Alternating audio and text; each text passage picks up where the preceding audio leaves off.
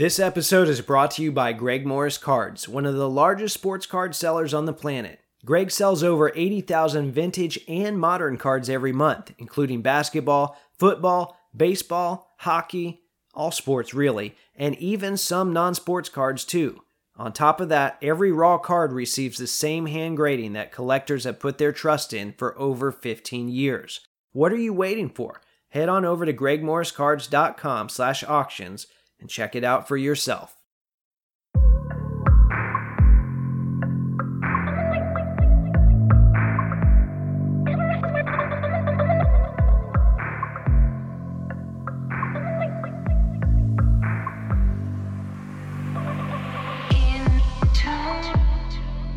What's up, everyone? This is episode 197 of the Wax Museum podcast, where I talk about all things basketball cards from past to present to future. This is your host, Kyle, and as always, you guys can find me throughout the week on social media. My Instagram is @WaxMuseumPodcast, and my Twitter is @WaxMuseumPC. Well, I want to say this. We need some new basketball cards. And look, I know that's nothing new, especially for this show, but come on, Panini. We're already like 30% of the way through the current season. Meanwhile, when it comes to last season's releases, it seems like there's no end in sight, which is weird because you look at the release calendar, I think there's only one product posted for December, and that's Contenders Optic. Now, I saw a post on Ray Allen's Instagram this week where he's signing Eminence cards, so I'm assuming those are intended for the 2021 season as well. Can't we just cut some of this stuff and move on already? In the meantime, in this little hobby lull that we're in, people seem to be getting a little restless. All of a sudden, they're comparing the size of their PPP loans. Never a dull moment, I suppose. So today, I want to give you a little reprieve from all that. I've got a handful of pieces of mail I'd like to share with you real quick. And then more importantly, I want to share a fun conversation I had with a Pistons collector named Josh. You might know him as @MittenStateCollector. I really enjoy scrolling through his Instagram posts, and I have to say, after chatting with him, I appreciate them even more so now, and I think you will too, so you'll want to make sure to stay tuned for that. But first, I got to talk about the mail, and the first envelope that I want to talk about this week came from the Indiana Pacers, so I definitely have to talk about that because it's not every week that I get an envelope from the Indiana Pacers. In fact, it's been a long time since I have. Now, a lot of my envelopes will have Pacers things in them, but not directly from the Pacers. So some of you might remember that I talked about trying to collect new Pacers rookie Bennedict Mathurin in episode 192 and how collecting a new rookie can be a bit of a challenge. So my solution to that, instead of trying to buy unlicensed Leaf stuff or college Panini stuff, I was trying hard not to do that and not to spend on that. Really not to spend at all on that, to be honest. So I decided, you know what? I'm going to make some custom cards. I'm going to send them to the team. If I get them out as soon as possible, the odds of me getting them back before he develops any real signing habits, I figured they might be pretty good. So I sent those out on October 28th, and I hadn't seen a return, and I was starting to wonder a little bit, maybe this isn't going to happen. A month or so passed. Well, earlier this week, I got an envelope from the Pacers. I opened it up. My cards were in there. They were, in fact, unsigned. My original envelope was in there as well. But they added in a signed 4x6 photo, and they also had their little certificate of authenticity in there. So even though that's not my cards, I consider that to be a huge win. Very happy about that. I mean, just the cost of making the cards and a couple postage stamps was all that it set me back. And it made for an exciting mail day. So I put that up on my YouTube. You'll want to check that out. I've got the whole, me taking the cards out, not knowing what was going to happen, the whole suspense. All of it's there if you want to see more of that. Now, I also got 3 or 4 really nice care packages this week. I've gotten a lot of nice stuff from listeners, and I just want you to know I don't take that for granted.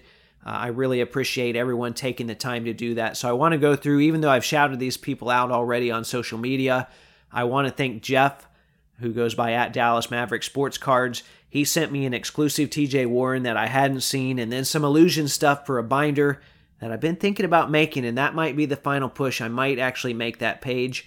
I think I'm going to put old showcase cards in there from the 90s and 2000s, and then the Illusions cards in there because they kind of look similar. I know they're definitely not the same quality, but they look similar enough.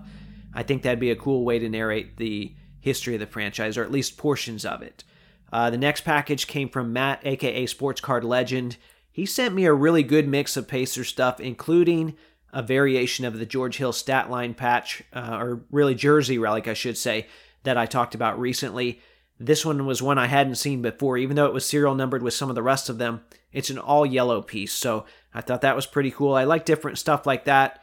Another listener, Denny's Cards, sent me a nice variety of cards that he had pulled, including a couple of really nice Chris Duarte rookies. One of them was from Obsidian. I really liked that one. They were both numbered to 50.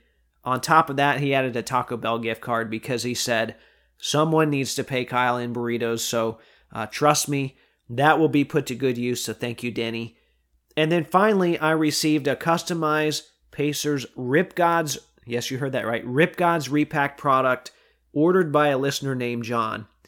And I'll be honest, up until this week, it looked like the Rip Gods were, they had disappeared. Maybe they were victims of some sort of tragic breaking accident. We hadn't really seen or heard from them in a while. Or maybe they just lost their password then when they got a new phone this summer. Who knows what happened. Anyway, though, they're back, and John ordered a custom repack from them. And if this doesn't make sense, you'll see a picture of it on social media. You'll see the video on YouTube. But it had like 6 different packages in it for me. All nice Pacer stuff that had been curated. And then also a CD of some NBA guys that were trying their hardest to cross over into the music world. It's just a perfect time capsule of the 1994 of that era. And it was called B-Ball's Best Kept Secret. So I got a good kick out of that.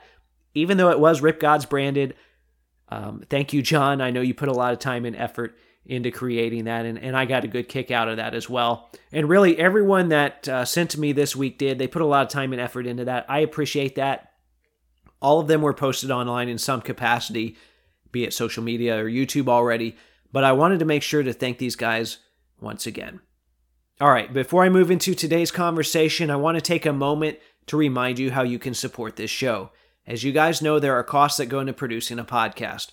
One of my goals is to always keep the show itself free. As a result, I've signed up for affiliate programs with eBay and Fanatics. If you'd like to help support the show in this way, go to www.waxmuseumpodcast.com, click whatever store you need to go to, shop as planned, and the show gets a small commission in the process. Once again, that's www.waxmuseumpodcast.com. Hustle, grind, spam, profit. We're the Rip Gods. You're listening to the Wax Museum Podcast. Okay, so joining me today is someone that collects a team and a player that I absolutely hated for years. With that being said, the two of us get along quite well, and I'm excited to finally have him on the show. You might know him from Instagram as @MittenStateCollector, where he mentioned in a post a couple weeks ago that an episode of this show made him stop his lawnmower. We'll talk about that a little bit later. Maybe the two of us will stop some mowers with our conversation today. Josh, how's it going, man? Doing really well, Kyle. Thanks for having me on. I've been listening to your show for a while, and it's kind of weird to be on this side of the process. Some guests will reach out to me and they've said, you know what, I hate listening to myself. I said, well, welcome to my turmoil from week to week in editing, right? Otherwise I try not to listen to it, but editing, got to listen to it. Okay, so even though we've chatted quite a bit, like a lot of guests that I've had on the show, I've never really asked you about your Pistons fandom or your collecting origins. Now, with a name like Mitten State, I think it's safe to assume that you're from Michigan. Is that correct? Yeah, born and raised. And, if everyone would just pull up their handy map of Michigan, which doubles as probably your right hand, you can point right about to the middle of the palm, and that's where I live now. So you latched on to the Pistons above other things, above the Tigers, above the Lions, right? So we're going to talk a lot about that today. We're going to have to get some context, though, before we get too far in, because the Pistons have a lengthy history that predates the Mitten State. There are probably some people listening today that don't know that the team originated in Fort Wayne, Indiana, but that was long before our time. So just for reference, Josh, how old are you? You don't look like, I know everyone can't see you. You don't look like a Fort Wayne Pistons fan. I am not. No, I'm 30, 32, going to be 33 next month. Definitely not a Fort Wayne fan, but that also puts you kind of in a unique spot because you missed out on the Bad Boys titles. Come to think of it, I don't even think you weren't even alive, right? Because that was 89 and 90. Yeah, but for the 90, I was alive, but not really paying close attention. Like 2 months old, maybe somewhere around that range, right? So you were there. Maybe you did see it and you just don't remember it. But I'm sure some of that enthusiasm, though, from those teams carried over. And I don't want to assume, though, but how exactly did you become a basketball fan?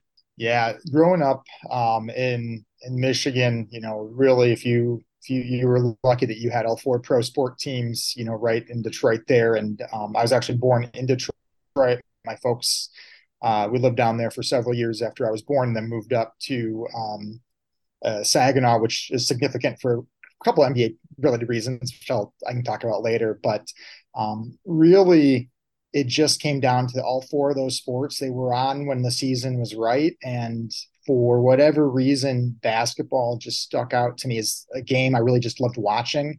I know people call soccer the beautiful game, but to me, if you're watching basketball played at a high level, it's fantastic. It's magical. And so that's really what stuck out to me was watching the Pistons. And luckily for us, the first person I remember on a Pistons team is Grant Hill.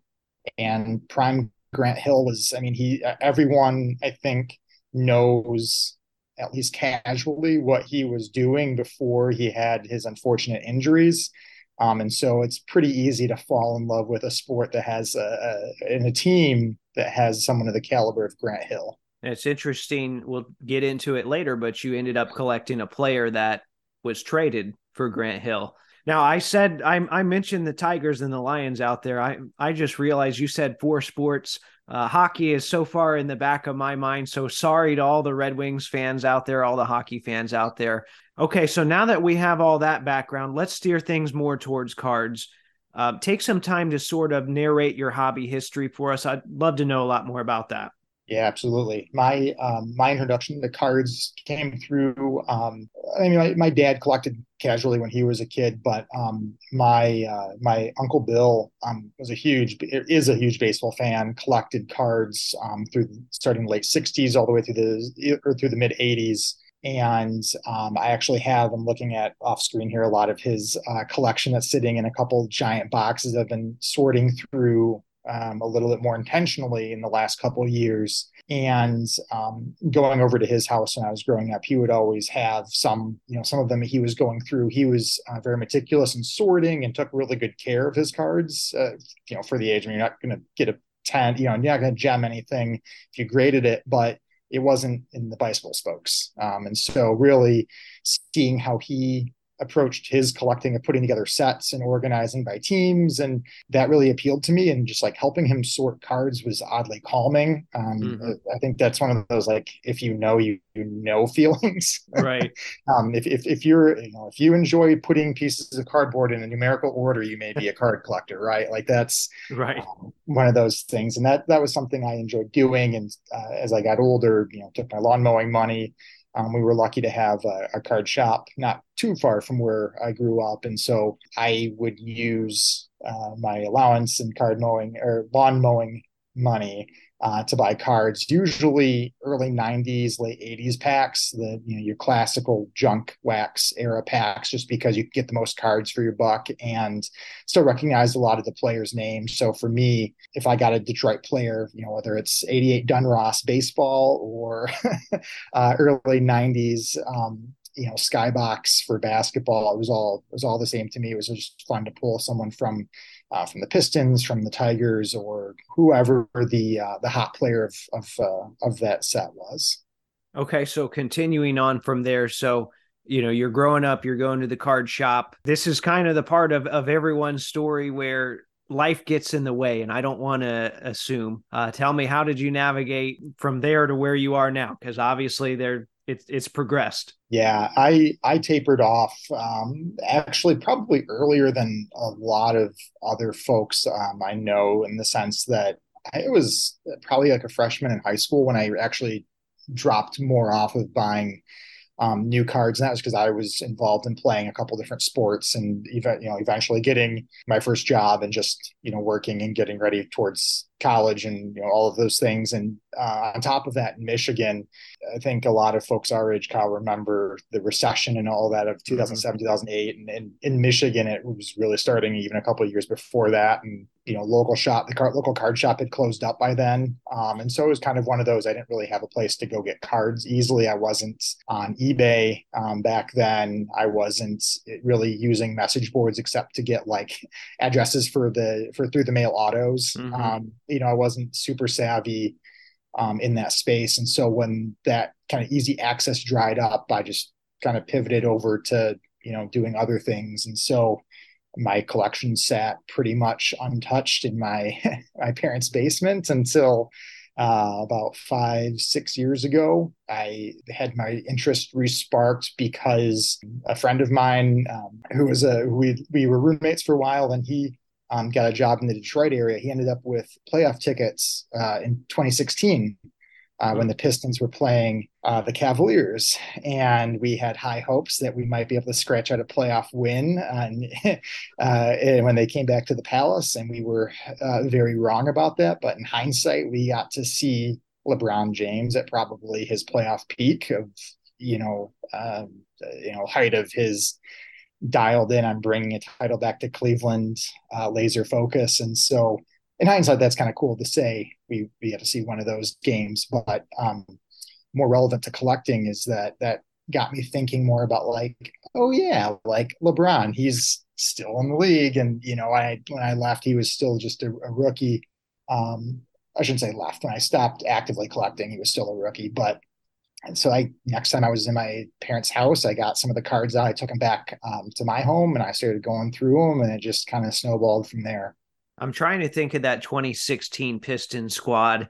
And I guess the way I do that is go back through sets and cards, and I cannot even think who was on that 2016 Pistons squad. Very forgettable squad, I guess. Maybe you've got some of those. There you go. Is that Tobias? Yeah, Tobias Harris. That was the year that we had Brandon Jennings. That he had that spurt where it was like, oh, this is the guy that was a first round draft pick. He's killing it. He's crushing it. And then he got hurt, traded for Reggie Jackson, thought we had some good chemistry with him.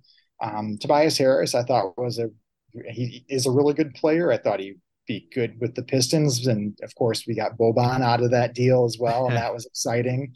But yeah, that was, it was one of those scrappy teams. I think that every franchise, like you in hindsight, like, oh, it was a fun team because none of those guys should have worked together.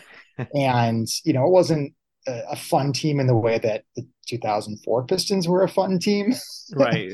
Primarily being successful. Yeah. The thing that counts the most, but in hindsight though, it was a team that if you turned them on, you were going to be entertained, in a way that unfortunately I don't feel entertained by our current squad. Well, yeah, we're in a similar boat there. Was Josh Smith on that team? For some reason, I am thinking of Josh Smith around that time. That was afterwards.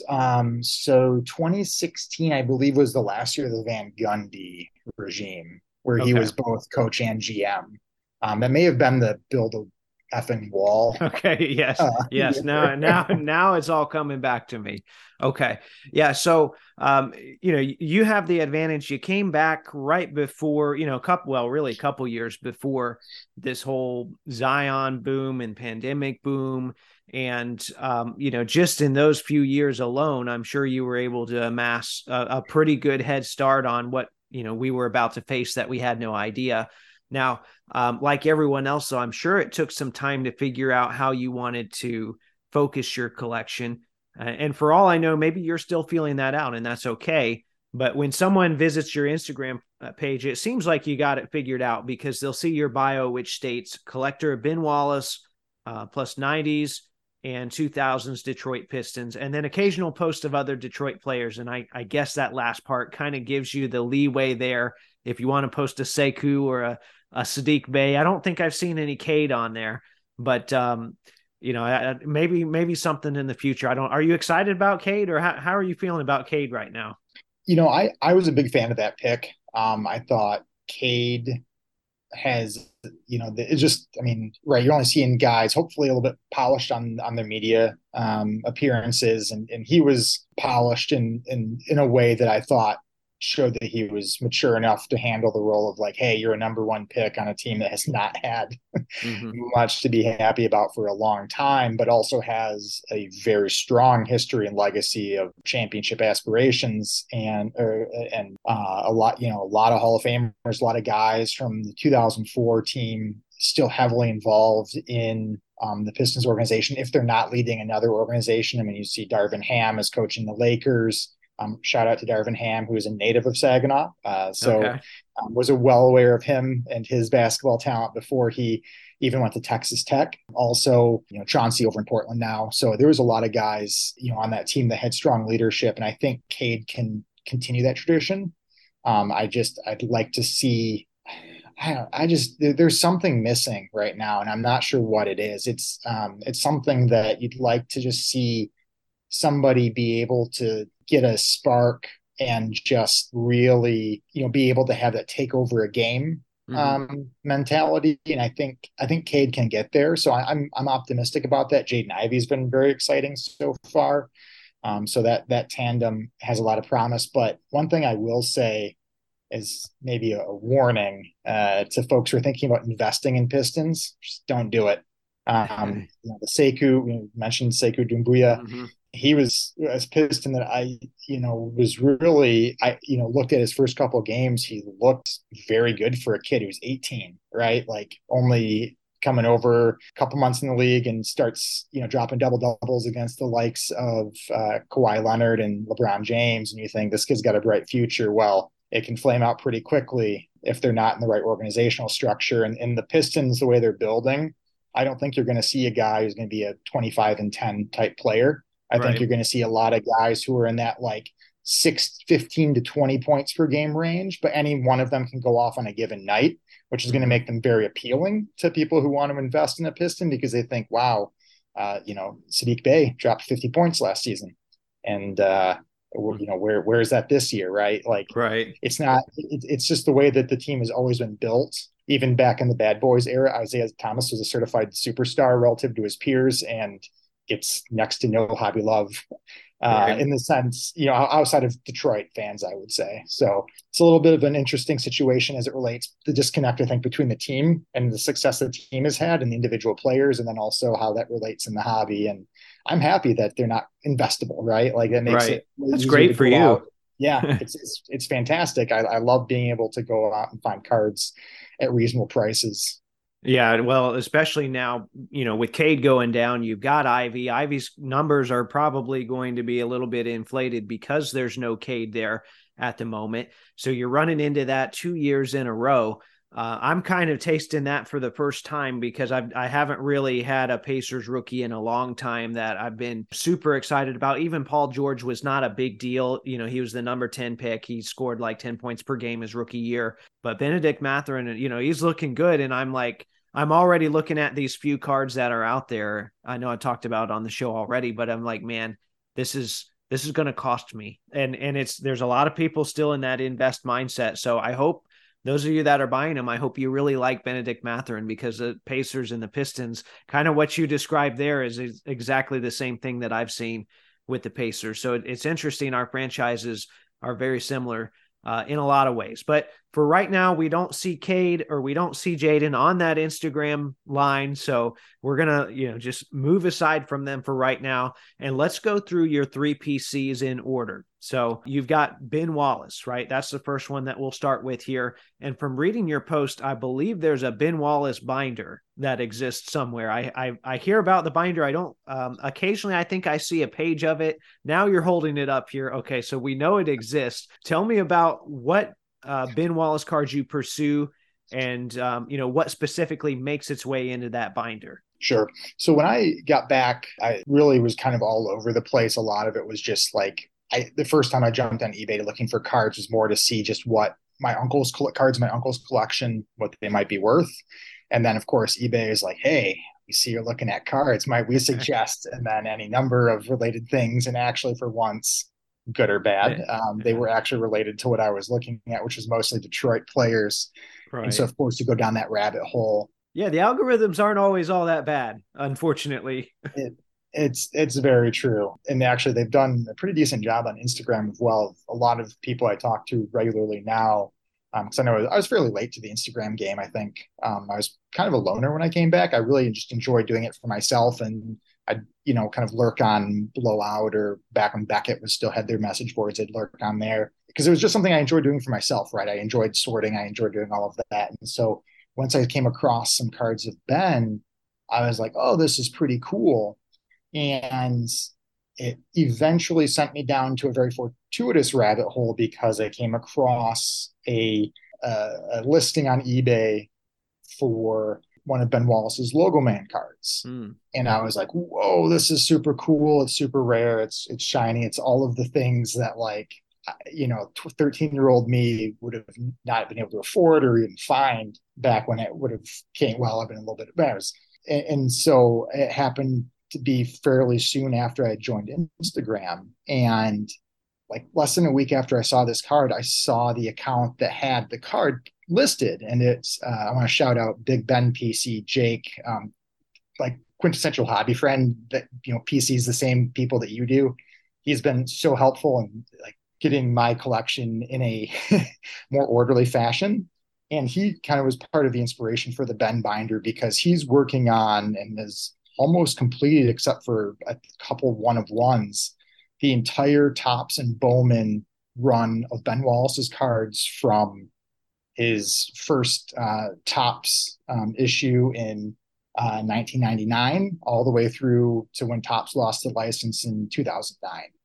And seeing his stuff, I was like, man, that's a really cool project. I'd like to, emulate that. And so I started off with just the Topps Chrome cards, and the refractors, and then the golds. And then earlier this year, I think it was because I finished my gold run and I just hadn't really seen any new Topps Chrome Ben cards that I didn't have, because the only ones I need are very rare. I need this 2006 X Fractor, which is out of 10, and this Right. 2008 Red Refractor out of 5. And I just, I mean, I'm those don't show up. They do I not. rarely ever see any of those for any player.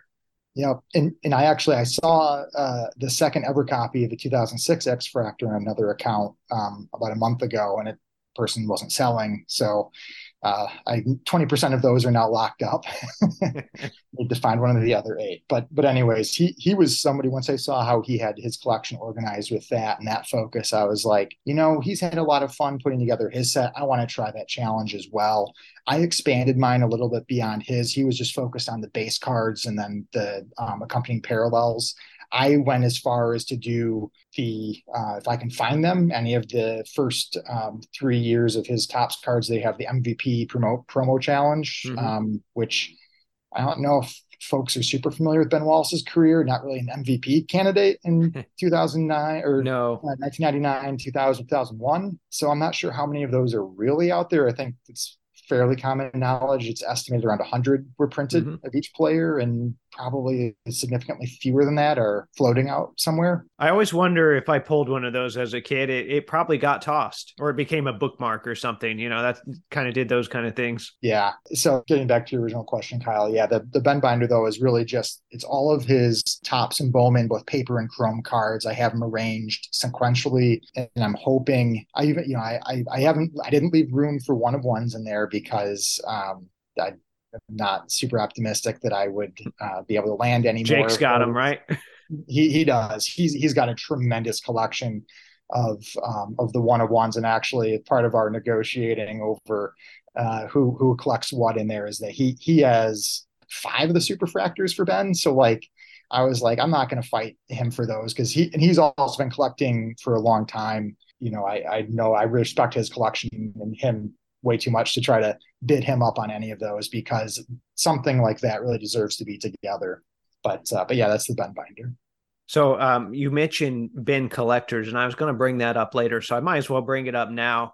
It sounds like at least the two of you have a pretty good working relationship, and all right, I'll go for this, or I like this stuff more. But I know there's probably a handful of big Ben Wallace collectors. So for the rest of them, do you have a big group, or is it just like, let's, me and Jake work together and then we duke it out with the rest of them on eBay? How does that work? Yeah, I mean, you make it sound like it's collusion, but not collusion. Kind of Yeah, is. no.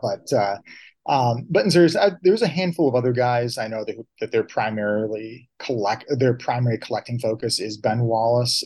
But most of the folks I know who are buying or going after Ben Wallace cards are Pistons team collectors, and they're only interested in Ben's Pistons years cards. And it's kind of interesting because, if you don't mind me jumping over to touching on the 90s part of my collection. Yeah, go ahead. Now, as many people may or may not know, the 2004 Pistons, only one of them was drafted by the Pistons, and that's Tayshaun Prince.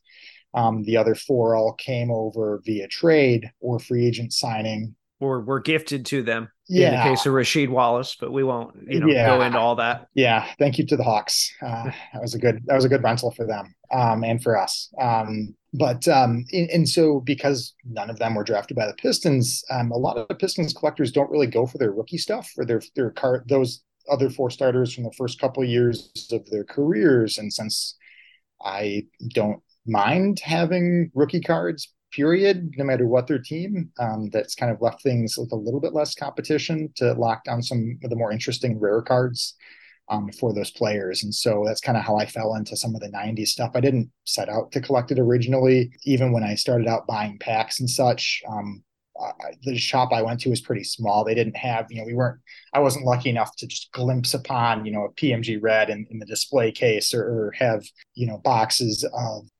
Skybox Premium, laying around on their shelves. They were a pretty low key affair. So I didn't really see a lot of those cards until later on, until maybe 2018, 2019. And just seeing the price tags attached to them kind of scared me off at first, and also not really wanting to deviate from my, early on Ben Wallace and other Pistons from the 2014 from collecting them during their playing years in Detroit. So that kind of opened up that lane. And then as I got a little bit more confident in my collecting and kind of understanding what cards are truly rare and I may or may not see again, I've decided, well, I'm going to start taking the leap to try to lock down some of these rare cards. And also the general pandemic boom and interest in card collecting pushed up values of some of my uncle's stuff, the vintage stuff that allowed me to take those and consolidate, to some of these other really rare cards. And I'm incredibly lucky that things played out as they did, because I mean, it's the high end world like that is just a totally different animal. I'm not super confident in that space. And, it's something where I'm like, man, it's really cool to have these cards, but like I love being in the lane of a 2004 Pistons team collector, and then focusing on Ben Wallace's entire playing career. That's where I'm most comfortable, and I think that's where I'm going to keep hanging out as a collector in the coming years. Yeah, we referenced earlier the fact that you came back before the pandemic, and then now also having your uncle's his old cards. It's kind of like card equity. That really, even though prices went up for everything else, you had this card equity that a lot of people that were just coming in didn't have. So that worked out well for you, and you used it to build your PC. Now, you mentioned that you collect the duration of Ben Wallace's career. You talked about the rookie stuff. You talked about the first couple years where I think he was with Washington and then with Orlando. But I'm going to ask you a question that I asked Vinny, the Patrick Ewing collector. Or, I said, hey, what do you think about the Sonic stuff and the Magic stuff? So for you, it would be more so the Cavs and Bulls stuff. He didn't have any Suns cards. He was only there like 3 weeks. So, or he's maybe he in did. The Suns uniform though. He is. Okay. Tell me about that one. I'm not familiar with that. So the 2009 is one of my favorite cards. It's so very interesting. So he's pictured in a Cavs uniform. Mm-hmm. It's listed as a member of the Phoenix Suns. Okay. But he played the 2009-10 season in Detroit. Right. So both of the things that are on the card are not true. Right. So it's very unique card. It's very fitting that that's his last card in the Topps set. Yeah. It's just kind of this mishmash of identities, and I really don't mind collecting him regardless of what uniform he's wearing. To me, the appeal of Ben Wallace is that he is by far the most accomplished undrafted player in the modern era. He has, I mean, he overcame a whole ton of obstacles. I mean, even now, there's a little bit of like revision going around during his playing days. He's billed at being 6'9" and all of this, and people are like, he's actually closer to like 6'7", which is even more impressive. That basically you have a guy who's the size of a small forward that was defending, the last hurrah of the dominant post players, your Shaqs, your Yaos, Dikembe Mutombo, all of those guys. And, it just kind of grows your respect even more for someone like that, because, the 96 draft class is famously ridiculously comically stacked, even amongst the guys who people don't really remember as much, like John Wallace, for example. Still a tremendous player, had a great career, and so there was just a lot going on there. And so him being connected to that rookie cohort is how I'll phrase it, not draft class, rookie cohort of 96, is another great tie into some basketball history. And I just enjoy that. And one of the things I think probably might make me a little bit unique as a Pistons fan is when Ben left after the 05-06 season to sign in Chicago.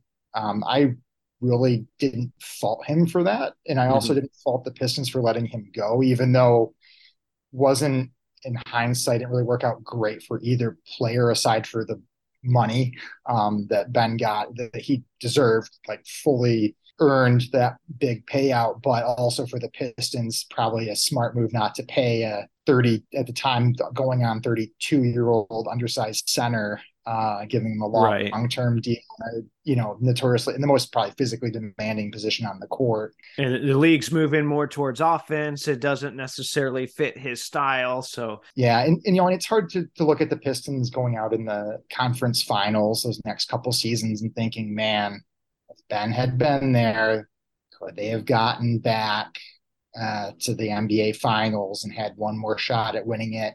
It's a tempting scenario. But I ultimately blame Darko more for that than I do Ben Wallace.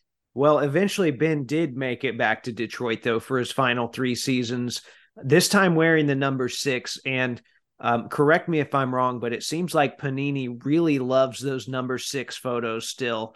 It's weird to me. And I didn't realize until I looked it up that he was there 3 years wearing that number.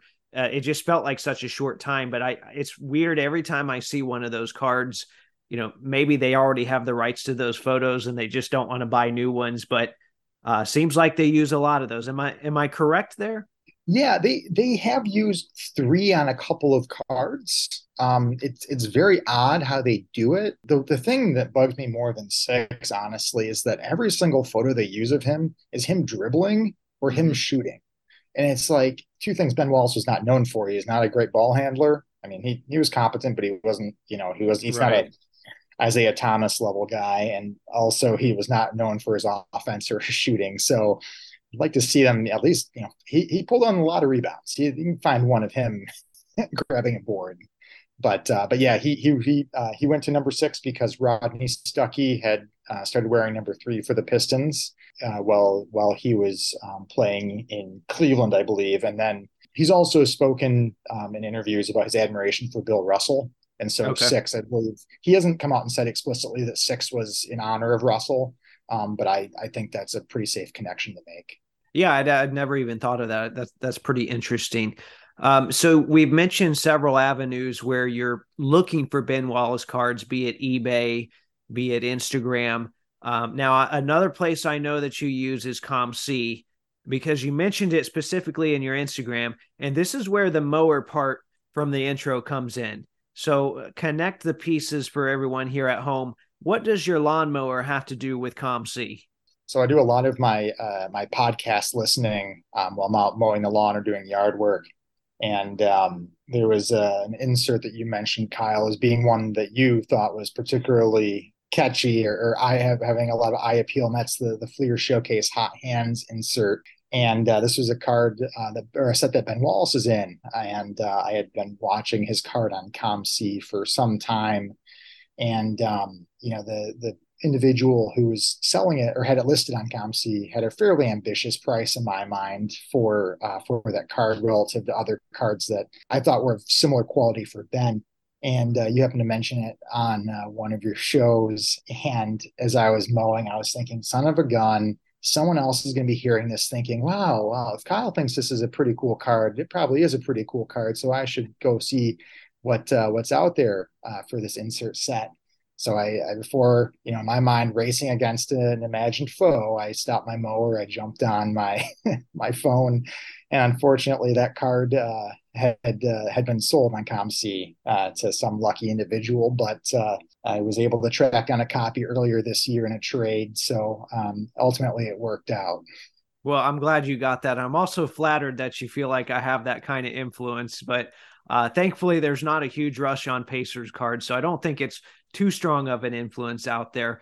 But whether you're driving or working or mowing and you're listening to this episode, stop for a moment. This is probably as good a time as any to remind you that this show is brought to you in part by ComC.com, your home for buying, selling, and flipping all types of trading cards. Their consignment marketplace is home to over 28 million cards across all sports, genres, and eras. With a ComC.com account, you can purchase cards from different sellers over time, ship them home together later, or immediately reprice them for sale on the ComC marketplace. For more info, you can check them out on social media under the handle @CheckOutMyCards. Okay, we'll come back to Ben in a little bit when we talk about the 2000s Pistons, and we're going to go through these next two a little bit quicker here, but because we've already touched on them some already, but the second collection in your profile mentions the 1990s Pistons. And to me, it's a guy, that's a guy that you already mentioned. That's Grant Hill, and only Grant Hill, right? That's what I think of when I think of 90s Pistons. I think of the teal. But then I was thinking about some of those Bad Boys Pistons, and I realized, Isaiah and Bill Laimbeer played until 94. Dumars played until 99. Then, of course, he was in the front office. So it's kind of convenient to overlap those there, and that allows you to collect guys from two different eras of Pistons basketball. So I'm thinking that's the mindset there. But I want you to talk a little bit more about that, and then tell me what kind of pieces of those players are you looking for? And honestly, I've moved a little bit off of my 90s kick more recently just because of seeing how prices, I feel like one of the reoccurring themes for a lot of the card hobby in the last couple of years have been like, you thought those were high. Look at them now, and repeat that every 3 to 4 months until you're like, okay, we've seen enough here. At some point, it's got to get to the top, though. Yeah, and I'm lucky to own. At one point I had 7 or 8 cards that, were incredibly rare cards that I would have never thought I could have owned. And I had an opportunity to trade those for a 1997 Joe Dumars PMG Red. And it's the kind of deal where you're like, oh my gosh, I'm giving up so much.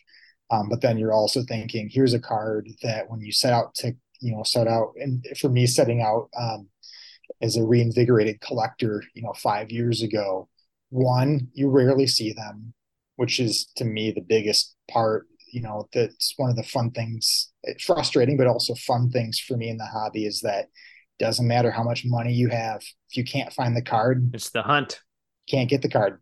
Right. And, and so there is a little bit of an element of like being able to level the playing field there, that if you, if you're if you're fundamentally a nice person and respectful and try to be polite and helpful to others in the hobby, that'll come back to you. Mm-hmm. And I like to think that maybe that came back to me in a very big way, being able to pull off a deal like that. And so that's a card that I'm going to hold on to really as long as I can financially justify it. I do have 2 young kids at home, and I assume they have hopes and dreams of their own one day. And if a card like that can facilitate their hopes and dreams, well, I think that would probably go farther towards, Disney World than like Ben Wallace X Fractor ever will. So. And you get you have your time with that card. So yeah, it's not like you didn't enjoy it and you're giving up the entire essence of that card. So, just consider it that way. There's a time and a place for everything. So like you alluded to there, that it might be time to move on from that at some point. Yeah, and for me, with a lot of the '90s, Joe Dumars, have memories of him as a player, and also, a lot of credit. He's the architect of that 2004 team, and so he's also one of my dad's favorite players growing up. So there's a lot of reasons why I really like having a Dumars card. And I have some other really nice patches of him too. So it's not about, for me, it's about if you can give up a specific card of a player, okay, if it makes sense for you to accomplish other goals, you should do it. And for me, I have these other really nice cards of his that help tell the story of who he was, and also give me that tangible piece of memorabilia that's like, hey, here's a connection to a guy who did a lot of great stuff for your favorite team. And I think that's an important way to look at things, is that, ultimately the cards are helping jog these great memories. Mm-hmm. And the 2014 for me is just, it's one of those things that it makes me just so, it's a core sports memory for me as a fan. Sorry to rub it in. No, I was about to say, I am incredibly jealous of the fact that you have a 2000s title. For sports is such a competitive thing. Collecting cards can be very competitive, but to channel Rasheed Wallace a little bit, both teams played hard in that series. To try to put it in perspective, it was the only title that we had there. We had both Pacers and Pistons had some just phenomenal teams, phenomenal individual players, and so, as an adult, I can look back on that with a little bit more respect towards what it took for both teams to even get there in the first place. It's such an incredibly competitive league. It's something I think that you have to be an adult to really understand. For these guys, it's their profession. It goes beyond our simple fandom. Any level of appreciation we can have for their talents on the court, for the entertainment they provide. No matter how much we wanted as fans, they wanted 1,000 times more as a player to, be the one to accept the trophy. And some of that perspective has helped me get over a lot of the what ifs around, again, I mentioned, drafting Darko, and there's been some of that revisionist talk lately around what if they drafted Carmelo and all of that. And God forbid you get more rings. You brought us into the 2000s there, and you mentioned all of the things that these guys do for us on the court. Let's talk about the time they went off the court as far as our two teams go. So we've got this brawl, right? I have to address it since you're on here. And I've got to hear your side of things, your perspective on the brawl, your hate for Reggie Miller. This is your time. You post that card of Tayshaun blocking Reggie Miller. This is your time to elaborate on that and tell me all about how much you hated him.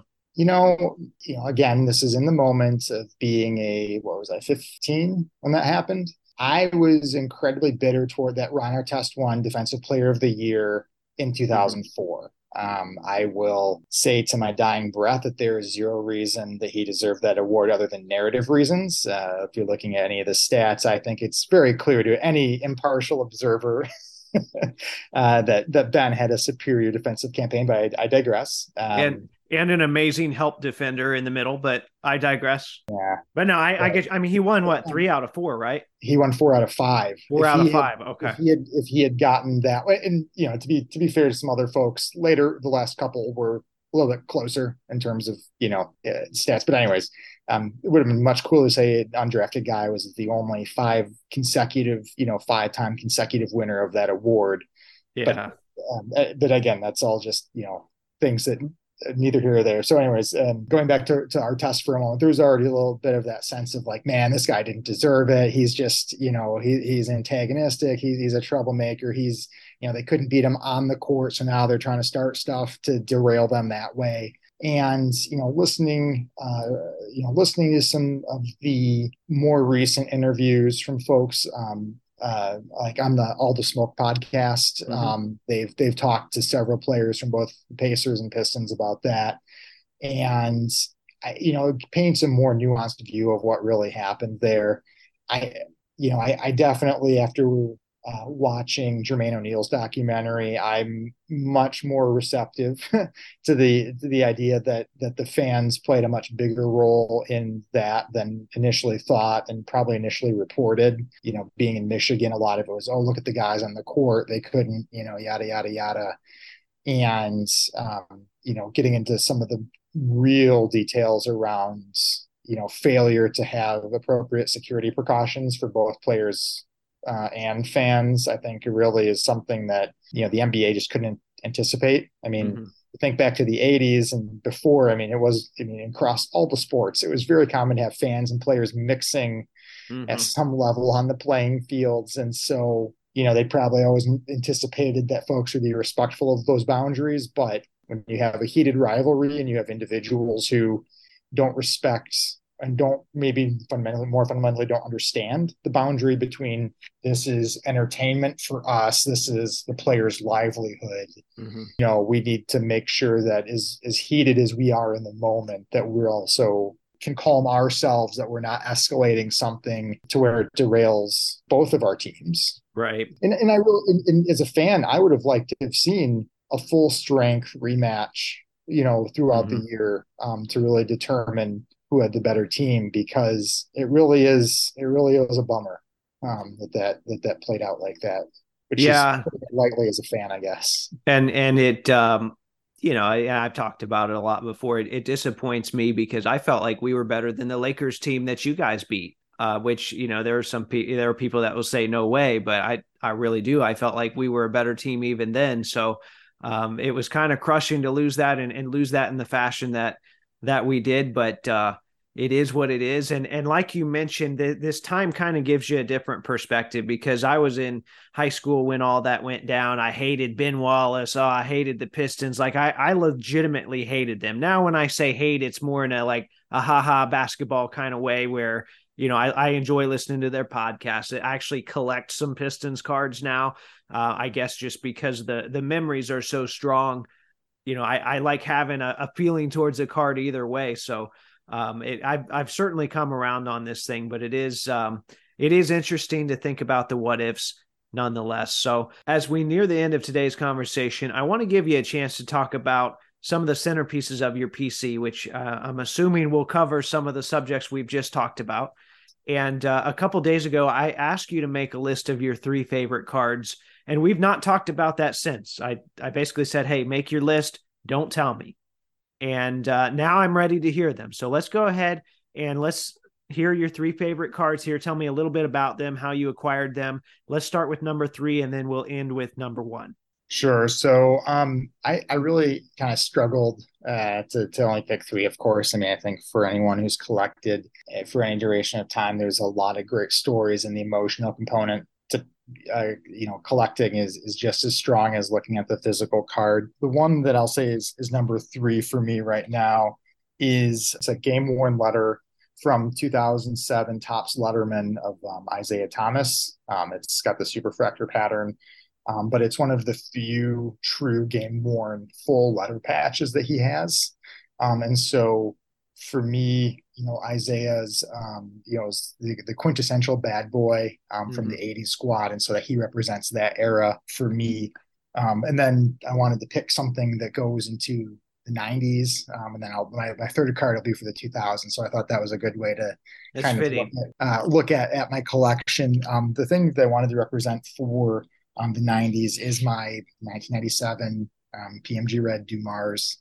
It feels cliche to say, oh, it's a PMG Red. Of course it's a great card, but for me it was really what it represents in terms of me taking a leap as a collector to say I'm letting go of a lot of really great cards just to get one in return.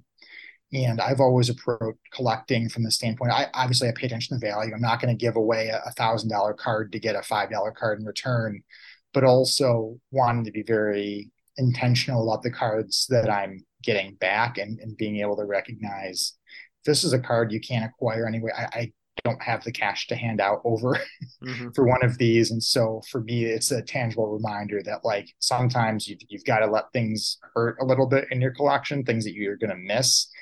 But then you have, of course, this great new card that hopefully fills most of that void by the cards that are departing. Well, and then you might even see in the future that, hey, that actually, aside, even though you've already justified it in your mind, it might even make more sense objectively later on. I had a card this week that there was a card that I traded for at the National. It was a cash card trade. and I gave up a lot, and I even felt it, and I knew I gave up a lot, and the person I traded with, they knew that I gave them a lot, but that was really the only way it was going to happen. Well, another copy of that finally comes up for sale long after I made that trade, and it went for higher than what I gave up. So, at the end of that, I thought, okay, well, I had already come to peace with what I had done to get it, but it's like, okay, maybe that wasn't so bad after all. Even when things are cooling off, that one went at an all-time high. So you've got that Dumars. He's in that teal uniform. You explained your connection to Dumars earlier. I think that was a great move on your part, and I love all the story behind that. Well, let me bend your ear for one more slightly longer story for my number one card, which is a 2004 Fleer Sweet Sigs Ben Wallace logo man. It's probably the most unlikely card in my collection, and I'll try to give you a very brief version of why that is. And it's because this card came up on eBay when I was out with my wife a couple of years ago because her refrigerator had broken.